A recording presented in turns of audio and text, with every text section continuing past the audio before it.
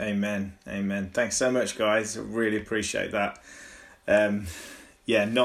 Not easy, is it, having to do all of this online? So I just really appreciate you guys, Dean and Ruth. You did such a fantastic job. It's going to be fantastic getting back together physically next week up at the Forget Me Not Club in Codsall. If you haven't been there before, it's next to Station Road in Codsall, and funnily enough, next to one of the best coffee shops in the city, Medicine Coffee. So I think we just ought to kind of like be in prayer this week that they're open for takeout next Sunday, because I just feel there'd be another level of glory on our services if they were. So let's be praying for amazing takeout coffee as we meet together.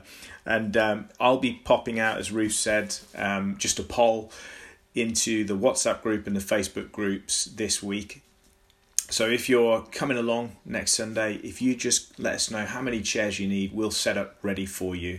And of course, we're having to comply with all the government guidelines for church meetings, so we'll be doing that. But I just can't wait. It's just nothing quite like it, is there, being together properly for worship. So if you want to get your Bibles out, I'm going to pray and we're going to dive back into our study. We as a church have been studying the book of 1 John. And this week it's my privilege to be able to share from chapter 2. And we're going to be in verses 26 to 29. So I'm going to give you a moment to get your Bibles out. You can, of course, use the YouVersion feature in the hcc.online.church tool if you want. It's fantastic.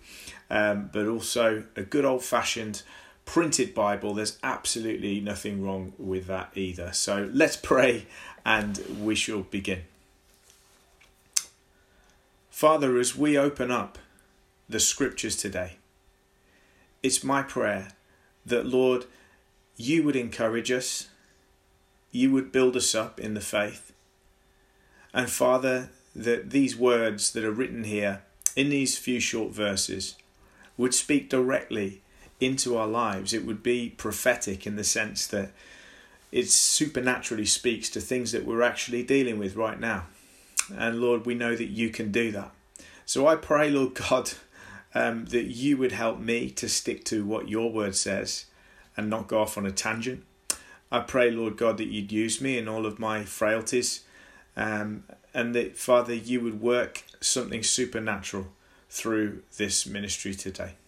In Jesus' name, amen. Right, so I'm going to be reading from the New American Standard Version. Pretty much all of the versions of the Bible, English translations, quite similar here. So it doesn't necessarily matter what translation you have. They should all more or less say the same things. So I'm going to read from the NASB. These things I have written to you concerning those who are trying to deceive you. And as for you, the anointing which you received from him remains in you, and you have no need for anyone to teach you, but as his anointing teaches you about all things, and is true, and is not a lie, and just as it has taught you, remain in him. Now, little children, remain in him, so that when he appears, we may have confidence, and not draw back from him in shame at his coming. If you know that he is righteous, you know that everyone who practices righteousness also has been born of him. Amen. Amen. So this verse here, verse 26, these things I've written to you concerning those who are trying to deceive you. John is explicitly mentioning this group of so-called Christians in the house church Ephesus who have left the fellowship. And these so-called Christians, he now explicitly says, are trying to lead the true Christian believers astray. They're trying to lead them astray. And at this point, he mentions them in particular. Everything that he has said in the first chapter, first two chapters rather, has been a build-up to this. He's making it very clear at this moment, I'm talking to you about these people, about this group who have gone out from you and who are now trying to deceive you. They're trying to lead you astray. Now, a number of things pop up in our heads straight away. The number one thing for me is, what are they trying to lead them astray from? Are they trying to lead them astray from John? Or are they trying to lead them astray from the teaching they received at first, or some kind of a practice? Well, I think what John is saying is that you are being led astray from Christ. You're being led astray rather from the gospel that was given to you at first. And I think it's really important that we mention that what they heard at first from John, this gospel that they heard, it is this message that these Christians, or so-called Christians who've departed, are now trying to lead the true believers away from. And what John's trying to prove here is that these people who have gone out from you, they're not Christians. These people are not Christians, no matter what they say. They may say that they love Jesus, that they know him. They maybe say that they know the Father. They maybe say they have a fantastic relationship with God, but they are not Christians. They are trying to lead you astray. They've departed from the truth, and now they're attempting to lead those who are still in the truth away. I think the first thing to mention here is that, isn't it peculiar that a lie never exists in a vacuum? Somebody who is believing a lie, or a false teacher who is preaching a false teaching, will inevitably always try to deceive true believers. There's always an evangelistic quality, let's say, to false teaching, in that false teachers are very ardent evangelists. They work hard to bring others into the same deception. They work hard to delude others into the same teaching that they are in. And I've found that to be very true. I find often I'm impressed by the zeal for evangelism that I see in many of the Christian cults. When you see the effort and work, even though it's driven by a sense of fear and performance, you have to be impressed with the zeal of the Jehovah's Witness, who sees the front door slammed in their face multiple times every week and still comes back to do the same work. You see, false teaching, deceptive teaching, always reaches out to deceive others, okay? And so it's a very real threat. It's a very real threat, even today. Nothing has changed categorically in the world today in this area. Even though we have smartphones and we can do church online, there's still false teaching, and there are still many people out there attempting to lead astray true believers into delusional forms of Christianity. Nothing has changed. And so John's warning to the believers here in 1 John stands true for us here today in the 21st century. He's addressing them clearly. And here is another point that I do want to take time to address, because at HCC we have primarily walked through books of the Bible. And the great thing about doing that as a preacher is that I don't get to just stick on my preferred doctrines. I don't get to kind of camp on certain themes that I find the most fun. I have to teach whatever's in front of me. And sometimes when you do that, you're led to unpack certain truths that are maybe quite uncomfortable. And in 1 John, we've had to do that. We've had to do that regularly, because 1 John is a book that really does primarily address false teaching and the difference between true believers and false believers. Now, that topic, false teaching, is not something that you hear a lot about. Certainly in the charismatic church, obviously we're a spirit-filled church. We believe in the gifts for today. We believe in the gift of prophecy. But generally, false teaching isn't something that you would hear about from the front, is it? And I find that interesting. I think certainly there's something to be said here. I think that by and large, the way that false teaching is viewed in the modern church, in the Western church, is as something that we're just supposed to leave alone. You know, if we ignore it, it'll go away. We don't want to kind of point it out. We certainly don't want to be naming names, because how could that be loving? You know, how could that be Christian of us to actually say such and such a person is teaching a false gospel? And I think that is the reason why many Christians are not on guard against false teaching today in the church, is that it's simply not spoken about. Now, I think that if it were wrong for a Christian pastor to point out that there is false teaching, and if it were wrong for a Christian pastor to actually go ahead and name names of certain false teachers, then somebody ought to have told the apostles, right? Somebody ought to have told Peter, Paul, and John, because on no fewer than 6 occasions, the apostle Paul calls out false teachers by name in the New Testament, by name. Now, in a church these days, you're very unlikely to hear that. And to be honest, there aren't all too many occasions that really call for that. Let's be honest. My ministry as a pastor and the rest of the ministers in the city, our job is to preach the whole counsel of God and not to spend time constantly going heresy hunting and looking for what the devil's doing everywhere.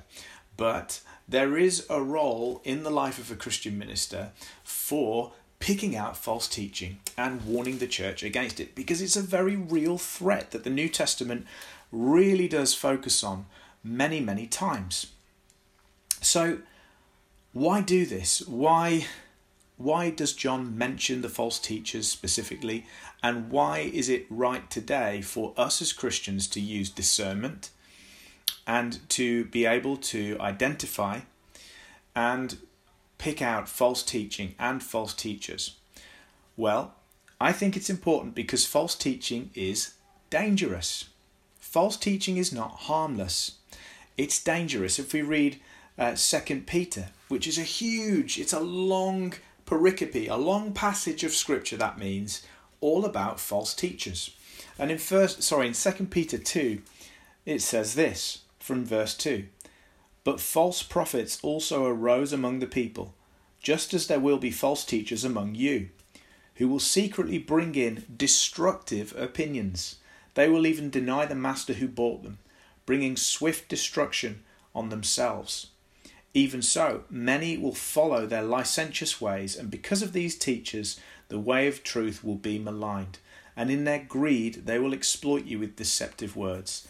Their condemnation pronounced against them long ago has not been idle, and their destruction is not asleep. So false teaching is dangerous. It's destructive. It brings destruction not only on those who hear the false teaching and believe it and are led astray by it, but also on the false teacher themselves. So our posture as Christians is to be, number one, aware that false teaching is a reality, that there are people out there peddling a false gospel and actually trying to deceive true Christians. That's the first defense that we ought to have against this stuff. Secondly, we ought to have a heart that says, even though we rebuke and we call out this false teaching and those teaching it, we also have a heart to pray for these individuals that they might see the light and they might change, because that's possible in the grace of the Lord Jesus. So we have to have a heart that prays for these individuals, that's not hateful, that's not looking to smear their characters and bring hatred into the body of Christ for anyone else who might have watched these false teachings or enjoyed these false teachings in the past. We have a heart that prays for them.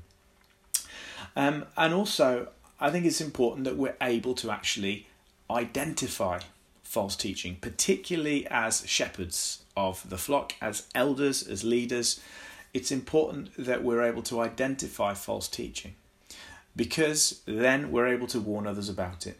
It has a very real impact. It is a destructive thing that has real consequences for eternity. So therefore, we ought to be able to acknowledge that it's real, be able to pray for those who are teaching it, but be able to identify them, warn against them, and rebuke and exhort those who are teaching false teaching. So this is hard-hitting stuff, but it's important, because a false gospel can't save anyone, can it? In fact, in Galatians 3, Paul himself, he warns against different gospels coming into the body of Christ there in Galatia. He said, I'm astonished that you're so quickly deserting him who called you in the grace of Christ and are turning to a different gospel. Not that there is another gospel, but there are some who trouble you and want to distort the gospel of Christ. But even if we or an angel from heaven should preach to you a gospel contrary to the one we preach to you, let him be accursed. Now, that word there in the Greek is anathema. Anathema, which literally means let them be anathema. Let them be cut off from God. Let them be cut off from the grace of God. This is a very, very serious pronouncement by Paul for those who distort the gospel. So what is a false teacher? A false teacher and false teachers are people who teach a different gospel. They're people who distort the true gospel of Christ. And many of these false teachers will actually call themselves Christians. They will be Christian ministers, at least in name. And I think this is one of the things that I think is so malevolent in the whole thing of false teaching, is that for many Christians, when we look for false teachers, maybe we're looking for somebody running around with horns and a red trident in their hand and maybe a lycra suit. But that's not how they look. You know, the devil disguises himself as a minister of light, doesn't he? And so very often false teachers are so-called Christian ministers. And they look the part. They look good when they're doing it. They are very well turned out. Very often false teachers can be eloquent, they can be well spoken, they can really look the part, they can have huge influence. False teachers, by their very name, they go after influence. And so quite often false teachers will have large followings. And this is one of the worst things about the deception, is that nowadays when you are looking at somebody who's a false teacher and you're speaking to a brother in Christ or a sister in Christ about this false teacher, and you say, I don't think this person's teaching is concurrent with the scriptures. I don't think this person's a biblical teacher. Well, they might say, well, look at the fruit. Look at the fruit, brother. And you'll say, well, what do you mean by the fruit? Well, look how many people they've got sat in the church every Sunday. You know, look how many followers they've got on Instagram, you know. And that's what they might think by fruit, as Jesus, of course, told us that we would know these false prophets by their fruit. But let me be very clear.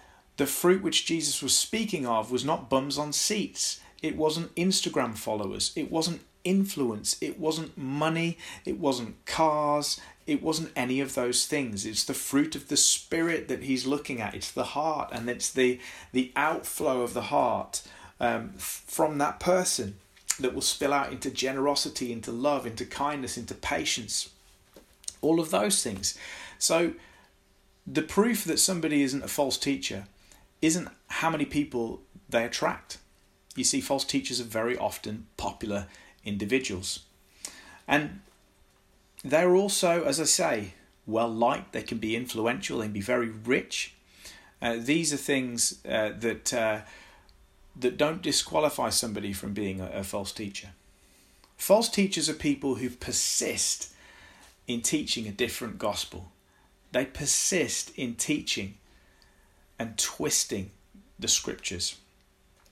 And this isn't somebody who kind of messes up a preach one Sunday and sort of accidentally preaches heresy. I'm pretty sure I've done that multiple times, if you know me.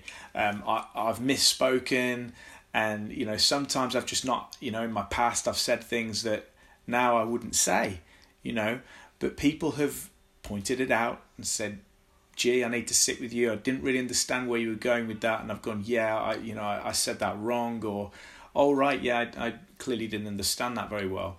And so a false teacher isn't somebody that accidentally kind of misspeaks or teaches the wrong thing every now and again. A false teacher is somebody who consistently and repeatedly teaches false doctrine,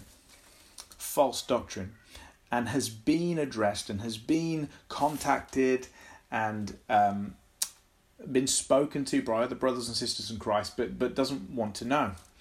And this is very often the case right now in the 21st century. There are many, sadly, who are not ready to hear feedback on their teaching, which is super important. They're not ready to hear feedback. They're not ready to hear the concerns of well-meaning believers. Instead, they will see any criticism of their teaching as just a projection of those people's brokenness. It's just these people showing that they have a critical spirit, maybe that they have a religious spirit. They're just not a person of faith. And so therefore the concern is dismissed without ever being heard. Now those are the true signs of a false teacher, is somebody who is not accountable to anybody, who doesn't want to listen to other brothers and sisters who might want to point out errors in the teaching. False teaching is dangerous, and it's around.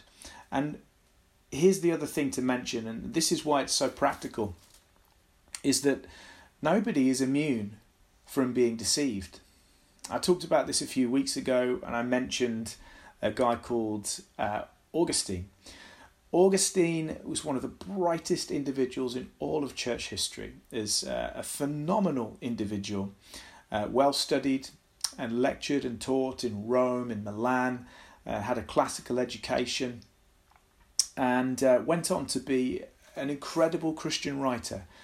He went on to form the basis of much of the theology of the Reformation. He was an influence on Martin Luther, on John Calvin, on the Puritans. Incredible man. But Augustine himself, before he fully came to Christ, was deceived by a false teaching called Manichaeism. Manichaeism, which was a teaching spread about by a man called Mani. And this guy taught all sorts of strange and weird doctrines. One of the things that Manichaeists believed was that they needed to feed, literally physically feed, a bunch of people called the elect certain foods. And in so doing, kind of cool spiritual stuff was going to happen. Now that's crazy, isn't it? You would not believe that here in the 21st century, but Augustine did. Nobody's immune from the influence of false teaching. So how do we protect against it then? How do we protect against false teaching? I just want to, before I finish up that section, I want to read a couple of quotes that I've just missed and I've seen here, and then we'll dive into how we're supposed to be protected from this false teaching, because there is an assurance of our protection, which John mentions here. But check this out. This is a guy called John Calvin, who in his commentaries on this very verse, he wrote this: "The pastor ought to have two voices, one for gathering sheep and another for warding off and driving away wolves and thieves. The scripture supplies him with the means of doing both, for he who is deeply skilled in it will be able to both govern those who are teachable and refute the enemies of truth." He goes on and says this: "We ought to always bear in mind that it's the duty of a good and diligent pastor not only to gather a flock, but also to drive away wolves. For what will it avail to proclaim the pure gospel if we connive at the impostures of Satan? No one then can faithfully teach the church except he who is diligent in banishing errors wherever he finds them." You see, it's not loving to prevaricate and delay on the subject of calling out obvious false teaching. It isn't loving to just kind of ignore it and pretend it's not happening, which is so sad because I see that happening all the time in the charismatic church. It's the taboo subject. We don't talk about false teachers here. That's mean and unloving and uncharitable. But actually, the most unloving thing is to ignore it and pretend it's not happening. That is unloving, that's hateful, and it's wrong. And it's wrong because we're risking people's ultimate destiny of being with Jesus Christ. If somebody falls into false teaching and ends up believing that and accepting a false Jesus, the Jesus who doesn't exist, it's not going to do them any good on the great day of judgment. J.C. Ryle, who was a Church of England minister in the 19th century, said this: "Inability to distinguish differences in doctrine is spreading far and wide, and so long as the preacher is clever and earnest, hundreds seem to think it must be all right and call you dreadfully narrow and uncharitable if you hint that he is unsound." How familiar does that sound? So what assurance do we have that we have any kind of defence against false teaching? Well, here in verse 27, if you want to turn back to the scripture with me, the NASB I think has this the best. It says this: "And as for you, the anointing which you received from him remains in you, and you have no need for anyone to teach you. But as the anointing teaches you about all things, and is true and is not a lie, just as it's taught you, remain in him." So there is a defence against false teaching for the believer, and that's the Holy Spirit. We talked about that a few weeks ago, the anointing which is on your life. If you're a believer in Jesus Christ, if you have the new birth in you, you trust in Jesus for your salvation, and you're on a journey of sanctification. If you're a Christian, you've got something called the anointing on your life, and that anointing is actually able to teach you the difference between the truth and a lie. It works internally. He goes so far as to say you've got no need for anyone to teach you. Well, that might sound at first glance like my job just became redundant, because if you have an anointing that teaches you and you've no need for a teacher, then surely you don't need little Pastor G to teach you anything else, do you? But there's a few things I think are worth pointing out about what John's saying here. The first is we've got to look at the context. Am I speaking too fast again, babe? I'm coughing, yes, thank you. Last week I was speaking too fast, but this week it's a glass of water for my poor throat. Oh, it's not water. It's something fizzy and sweet. That's wonderful. Anyway, so you might think at first glance this basically invalidates Pastor G's job.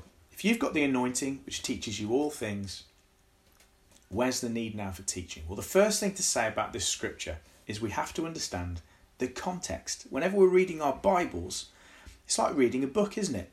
If we're reading a book and we just jump in right to the middle of a novel and we pick out a sentence and we read it, we're going to understand the words on the page, but we're not going to understand where they fit in the whole story. So we're not going to be able to make much sense of that particular sentence, are we?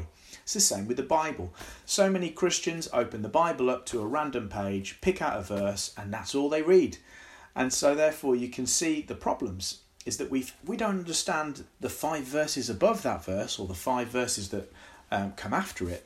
We might not be able to really understand what it's saying. So who are the people that he's talking about? He's talking about these group of false teachers who are trying to teach the true believers. They're saying, listen, we know things that you don't. We have fresh revelation that you don't have, and therefore you need to be taught by us. And John is saying, you've got an anointing on your life. You don't need these people to come and bring their strange teachings to you. So number one is he's referencing the false teachers, and he's saying to these believers, you don't need these people who say they've got fresh revelation to teach you, because you have the Holy Spirit on the inside and he's the one that's doing the teaching. Number two is that in the fact that John is actually writing to them, what's he doing while he's writing to them? He's teaching them. He's teaching them. He's talking to them. So there must still be a role for human teachers. Okay? I don't need to build up too much of an argument for myself here because I don't think I need to.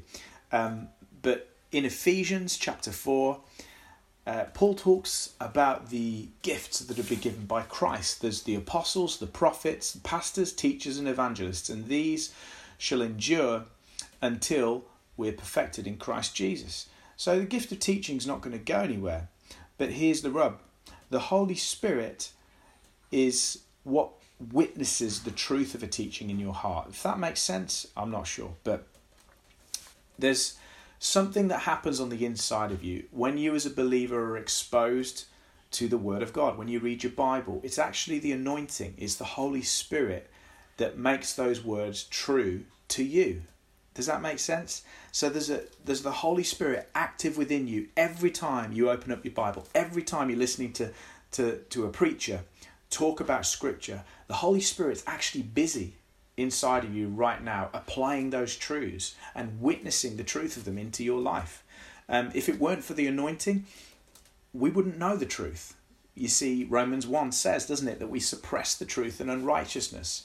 So we don't want to know it. It's only when God gives us his Holy Spirit that we have the veil taken off our eyes and we're able to really see truth and believe truth. So the Holy Spirit is what applies the truth of Scripture to your life. And also, the Holy Spirit, this anointing inside of you, it's a spirit of discernment. It's a spirit of discernment. Now, I know that discernment ministries and things like that have been very popular in the past, haven't they? If you're around church in the 80s and the 90s, a lot of discernment ministries going on. But nowadays, they're not very well known of. But the anointing inside of you is an anointing that is able to pick apart truth from lie. Truth from lie. So, have you ever watched a teacher or listened to a preach before and just kind of thought, I don't know what it is, but there's something just a little bit off about that. There's something that doesn't quite fit together. Maybe you don't know why it doesn't fit together. Perhaps you couldn't put your finger on the false doctrine itself, but there's something inside of you that says that's not right. That is the activity of the anointing. That's the discerning of the Spirit inside of you being active. It's saying there's something not right here because the Holy Spirit is true and is not a lie. So there is a discerning spirit within each of you. It acts like a compass, and it guides you away from false teaching, which I just think is awesome. Praise God for that. I wouldn't want to be left alone to my own devices in the face of false teaching. And why is it that we're told to remain in Christ? What does that mean? You know that word abide? If you've got in your Bible abide, maybe you've got remain in him. It appears in the scriptures quite a lot. In John 15, abide in me as I abide in you. This literally means remain in, hold to, So the Holy Spirit, the anointing, is saying to you every day, remain in Christ. Remain in Christ. What does it mean to abide in Christ, to remain in Christ? It means a few things, right? First off, it means to hold true to what the Bible says about Jesus, to love the gospel. And I think this is, people will just kind of hear that and think, oh, that's very blithe, it's boring, we know the gospel, Jesus died for our sins, yada, yada, yada. Do you know what? I think the weakness of the church in the West today is in large part down to the fact that we've forgotten what the true gospel is, or we don't care what the true gospel is. And therein lies our weakness. Therein lies our weakness. You see, if we would remain in Christ, that would mean loving the scriptures, not going off looking for new revelations, not going to every conference we can possibly get to just so we can get a new prophetic word to put in our little books, right? We as a church need to learn to love the word of Christ, which is delivered to us by the Holy Scriptures. Remain in them every day. Love them. So I think that's the first thing we can say about what it means to remain in Christ is, do we love his teaching? If you love my teaching, you abide in me. The second thing is, I think, explored in the next few verses. Verse 28 says, now little children, remain in him so that when he appears, we may have confidence and not draw back from him in shame at his coming.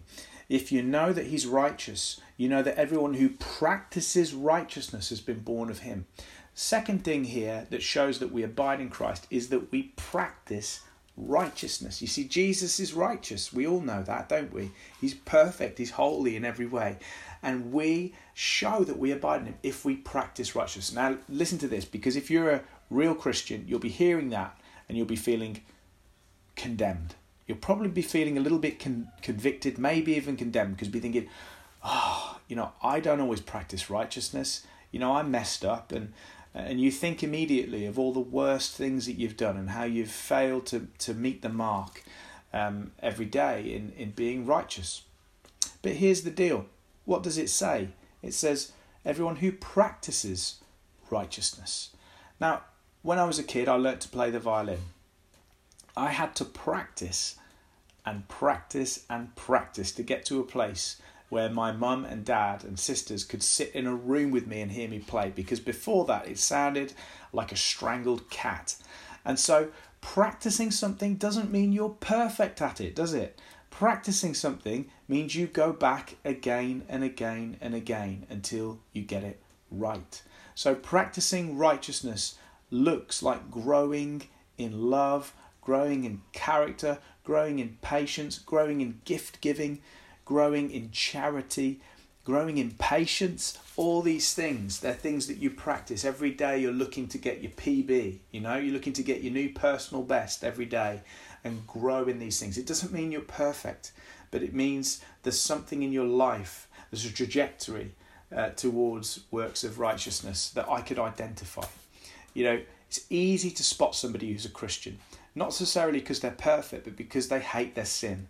They don't like the person that they were once. They don't like the person they were yesterday, and they're looking to Jesus to try and get better. That's the sign of a Christian. It's not somebody who's morally perfect. It's somebody who is on a dogged journey towards imitating Jesus Christ.